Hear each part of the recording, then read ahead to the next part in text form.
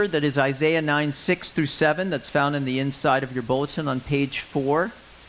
I'm going to read a little bit more of this that is not in your bulletin. I'm going to read the first part of Isaiah 9, 1, and then it'll lead into Isaiah 9, 6 through 7.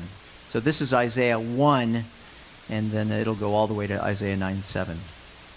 But there will be no gloom for her who was in anguish.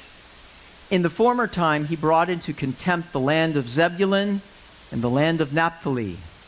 But in the latter time he has made glorious the way of the sea, the land before the Jordan, Galilee of the nations. The people who walked in darkness have seen a great light. Those who dwelt in a land of deep darkness, on them has light shone. You have multiplied the nation, you have increased its joy. They rejoice before you as with joy at the harvest, as they are glad when they divide the spoil. For the yoke of his burden and the staff for his shoulder, the rod of his oppressor, you have broken as on the day of Midian. For every boot of the tramping warrior in battle tumult, and every garment rolled in blood will be burned as fuel for the fire. For to us a child is born, to us a son is given, and the government shall be upon his shoulder. And his name shall be called Wonderful Counselor, Mighty God, Everlasting Father, Prince of Peace. Of the increase of his government and of peace there will be no end, on the throne of David and over his kingdom, to establish it and to uphold it with justice and with righteousness, from this time forth and forevermore. The zeal of the Lord of hosts will do this. The word of the Lord. Well, I don't know if you read the newspaper anymore, that archaic thing that has print on it. Certainly all of us might turn to our tablet or to our computer to see what is going on with the world. And as I turned on my computer yesterday to look at the headlines just to get a sense of what was going on in the world, these were some of the headlines that stood out to me. The Indonesian police arrested 11 for suspected treason. And if they find out that they were treasonous, they will kill them. South Korean opposition vows to impeach Park Geun-hye next week. There's a host of issues going on with corruption there. A USC grad student fatally stabbed his mentor after a personal dispute, police say. There were several articles on the Ohio State killings. And on the front page of the New York Times Digital, they had an article called The Human Toll of Terror, a look at the lives of 247 men, women, and children who were cut down in mass killings in 6 countries. And they proceeded to list out in excruciating detail these 6 different events in a single week and all the carnage that piled up as a result of them. It makes you want to not read the news at all, right? We see everywhere pictures of out-and-out war, conflict, anger, dispute that often are boiling over into violence, or thinly veiled at least, bubbling beneath the surface. All is not well on planet Earth. I don't know if you've watched the latest I was reading about it last night. Trump, president-elect, received a call, elected to take a call from the president, quote-unquote, of Taiwan. First time a president has done so since the Jimmy Carter era. Basically, the dynamics are this. There's a thinly veiled balance of power. Taiwan, the People's Republic of China, see Taiwan as part of China. But they're a separate, democratically elected, I won't use the word country. Dare I use the word country? And so it's one of the shell games where everybody knows they are, but the U.S. isn't supposed to recognize them. And needless to say, everybody's up in arms because of threats of destabilization of the area there. There's a thinly veiled peace, if you will, over there. As I thought about that, I thought about life and relationships. Sometimes there's a thinly veiled peace that we have within our own circle of relationships, right? Kind of homeostasis that we have with our brother and our sister or our parents. You know, you don't bring up that and I won't bring up this. We'll just all agree that there are certain areas that we won't touch. It's not really peace, but at least war doesn't break out. We have to ask the question, is there such a thing as peace on earth? Will there ever be so? That's why I wanted to talk about this second present that God gives. You'll remember we're going through this Advent season, and our Advent sermon series is Christmas presents from our Heavenly Father. Last week the present was the present of hope. Now I want to talk about the present of peace. For Jesus in this passage is called the Prince of Peace. And if there's one thing that we really need, it's peace. More than simply an absence of conflict, thinly veiled disputes, sort of tamped down, but rather a true peace, a lasting peace, a flourishing peace, where we can know and love one another, where we can even be at peace with ourselves. And so Jesus is the one that the Scriptures say is the Prince of Peace, the Lord of Peace, the ruler over peace. Jesus, in fact, is the only one who can bring peace because he is the Prince of Peace. But to experience his peace, he must first become our Prince. We will only know his peace when he is our Prince. How do we know that Jesus is the Prince of Peace? I want to look at three other titles that are given in this particular passage. Jesus is given 4 names, and the reason that he is the Prince of Peace is that he also holds these other 3 titles. That he is, number 1, the Wonderful Counselor. Number 2, that he is the Mighty God. And finally, number 3, that he's the Everlasting Father. It's only because he is also these things that he can bring peace to the world, peace into our lives. Well, let's look at these 3 particular points. Number 1, he's the Wonderful Counselor. We've never known true peace. We live in one of the safest countries in the world. But true peace in terms of true shalom, absence of conflict and flourishing relationships, did exist at one time on planet Earth. A long time ago, in a garden, there was a man and a woman and God. Remember, the first human beings, Adam and Eve, walked in the garden, created in the image and splendor of God. They were naked and unashamed. They were open and honest with one another. They were not self-conscious. They were God-like. And they were in relationship with God, and there was flourishing and beauty. They called that Eden, if you will. But man is at war with God now, isn't he? That peace was destroyed, and what was it destroyed for? The serpent came along and said to man, did God really say not to eat from the tree of the knowledge of good and evil? If you eat from it, you'll be like God, knowing good and evil. Satan appealed to a higher peace. There was a higher level of knowledge and understanding, a higher level of flourishing. Adam and Eve ate from the garden, and war came into the world. You'll remember God pronounced this curse upon a man and woman, and also a prophecy that there would be war in between Satan and God. There would be enmity. Some of the background of this passage, and one of the reasons why I wanted to read it, all of it, is because it's written by the prophet Isaiah, 7 centuries before the birth of Christ. And it's written to a group of people, the Israelite nation, who has been expelled from their home front. If you'll remember, God took this people to himself, Israel. He called them his firstborn son. And he told them that he intended to bring them to a place flowing with milk and honey, a land in which they could flourish, a land in which if they followed his ways and observed his laws, they would find peace. But king after king after king refused to follow God's ways. And God sent prophet after prophet to warn them. And ultimately, the Assyrian nation, the Babylonian nation first came and took Israel into captivity and pulled them away. And so these people are now living in exile in a land far away from home, far away from the temple where God has chosen to dwell.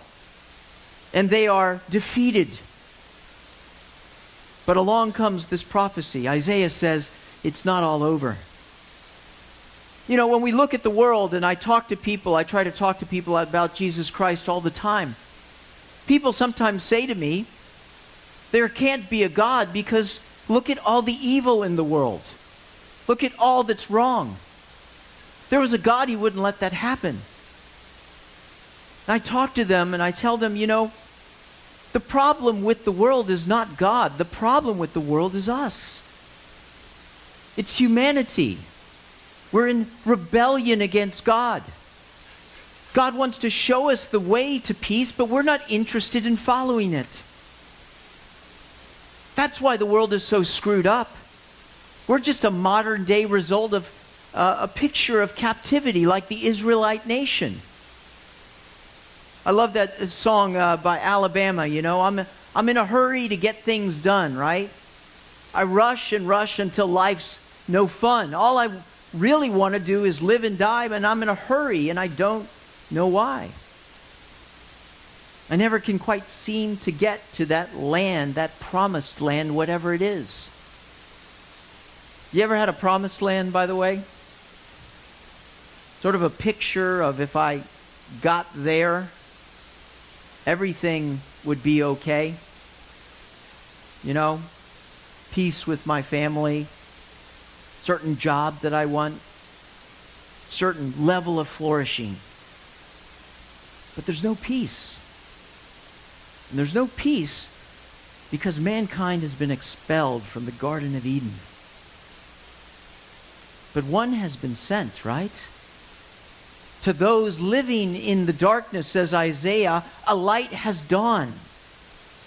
There's a new one who's coming, and his name is Wonderful Counselor.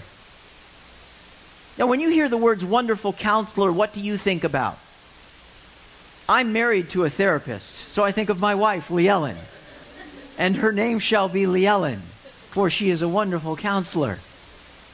But I want to suggest to you that we're not thinking of those words in the way that Isaiah is saying them. Because a counselor is not only a therapist. A counselor is somebody else, right? Counselor is an attorney. You ever see this when you go by? Ken Dodal, PC, attorney and counselor at law. See, the word attorney and the word counselor are interchangeable with one another. When we think about Jesus as the wonderful counselor, we think about him as someone who has knowledge and wisdom to impart and give to us if we would but hear it. But that's not what this is saying. His name is Wonderful Attorney. And the word wonderful, if you wanted to change it to synonyms of it in the Hebrew would be spectacular, would be exceptional, would be unparalleled. He is the unparalleled attorney. Now, if you've committed a crime, you need to get yourself a pretty good counselor at law, right? A pretty good attorney at law to represent you.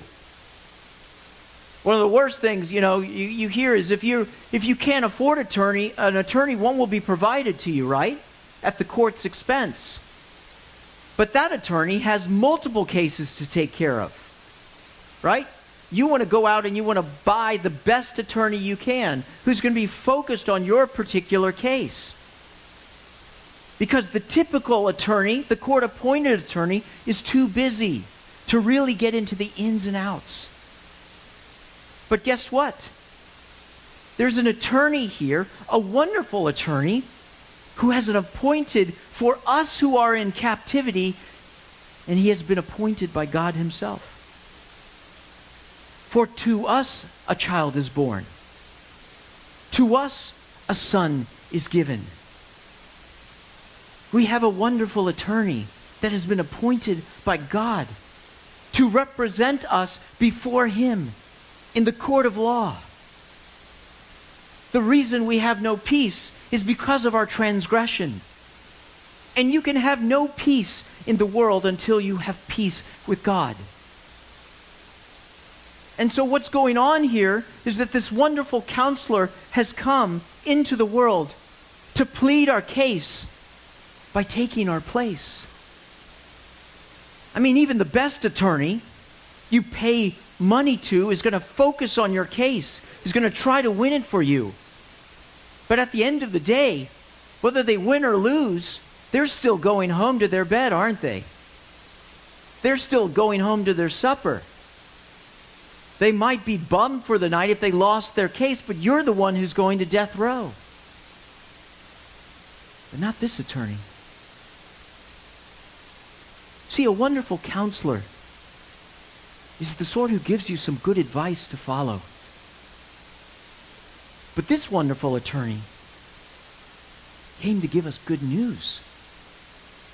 Because this attorney was willing to plead our case by taking our place.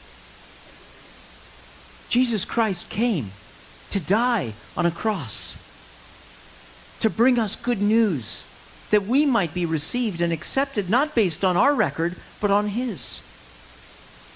Romans 5:1 puts it this way: therefore, because we are justified by faith, we have peace with God through our Lord Jesus Christ. Through him, we have also obtained access by faith into this grace in which we stand. See, Isaiah 700 years before Christ is saying that one is coming, a spectacular attorney, who will step into your shoes, who will stand in the dock, who will ultimately go to the cross to face the wrath of God, that you could have peace. But we live on the other side of the cross, don't we? What is all this to say? What does this mean? It means that even in the midst of the world that we are experiencing and the tumult and the conflict, that we can have peace now in our souls with the one who made us. Peace begins from within, not from without.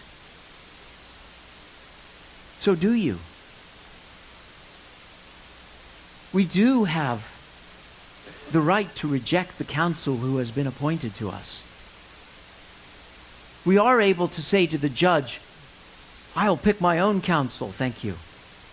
I'll represent myself. I'm sure when the other attorney hears oh yeah, they're going to represent themselves. It's a slam dunk, isn't it? What do I have to bring before the Father to plead my case? What's that song? My one defense, my righteousness. Oh Lord, how I need you now. He's a spectacular attorney. Have you put your hopes in him? Have you retained him to represent you?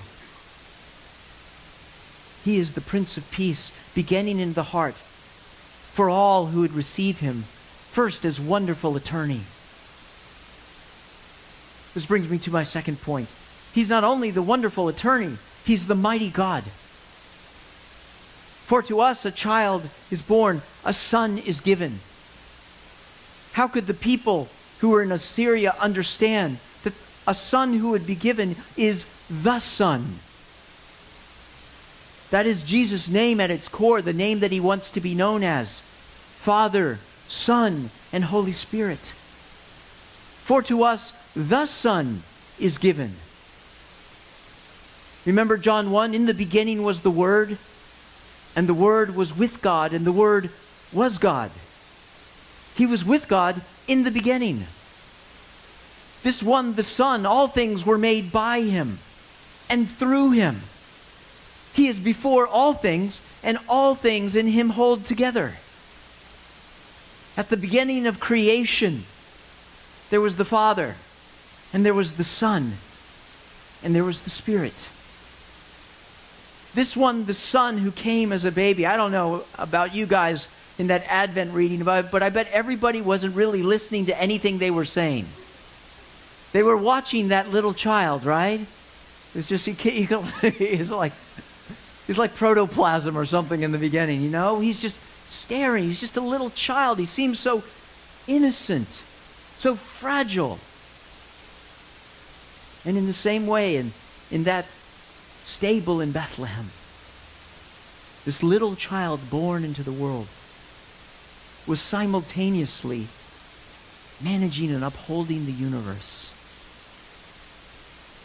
managing every single cell, every single process, every single orbit. The Son is a Son. Jesus Christ is Lord of creation, and He's Lord over death. Behold, Jesus said, remember in Revelation, I was dead and I am alive again, and I hold the keys to Hades and death. When Jesus would walk through Jerusalem or He'd walk through Israel, the devils would see Him, the demons, and they'd say, what are you going to do to us? What do you have to do with us? We know who you are. You're the Son of God. You're over all things. Prince Abdullah of Jordan. But Jesus is the Prince of Peace. Well, then what is His territory? Should be the Prince of something, right? Well, the answer is simple. Everything is His. Everything belongs to Him. The government shall be on His shoulders, and the increase of His government and peace has no end. All these other crown princes will come to their kingship and possibly have children, and there will be a line of succession. But there is no succession for the Son. And so His princeship of peace, it is the nature of His kingdom that is described rather than the territory of it. Because all belongs to Him. And so what is described is what kind of kingdom He will rule. He is the Prince of Peace because He brings peace. And He will uphold it with justice and with righteousness. See, all of these other earthly rulers, when they come into power, they cannot guarantee the quality of their kingdom, can they? They can guarantee that they'll be in power. They'll put reforms and measures in place to try to improve the quality of life of the people under them. But not Christ. No, rather He stamps His kingship by describing what His land will be like. For He is the Prince of Peace. As wonderful counselor, He brings peace into our hearts. But this prophecy is also speaking of the kingly rule and kingdom that will come on earth. Remember Jesus Christ, who comes into the world and says, good news, the kingdom of God is at hand.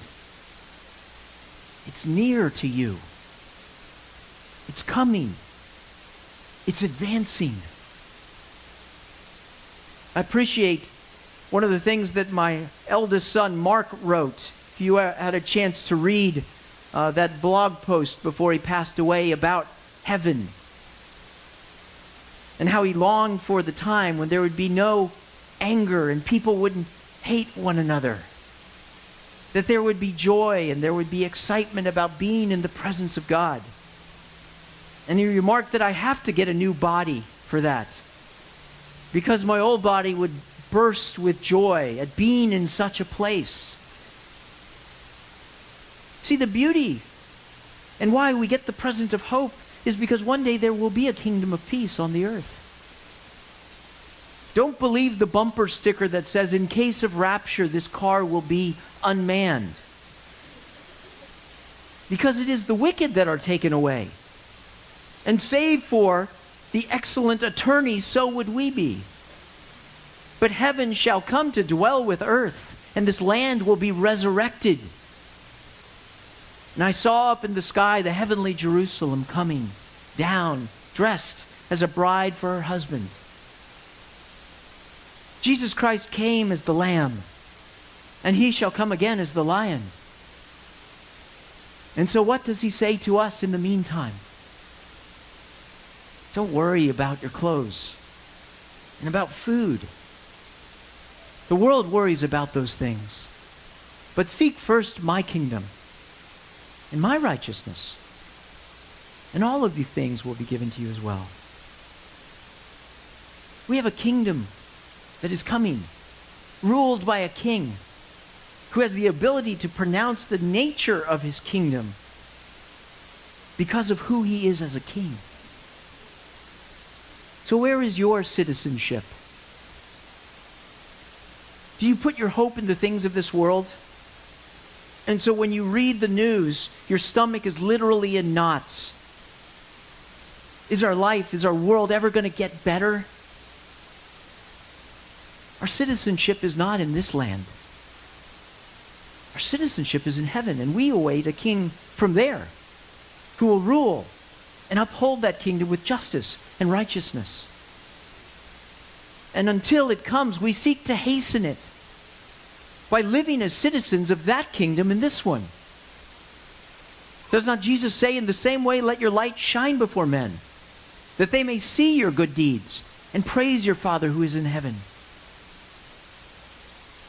He gives us the present of peace because he is the mighty God who has the power to bring into being a new kingdom, to speak it into existence. A kingdom earmarked by peace.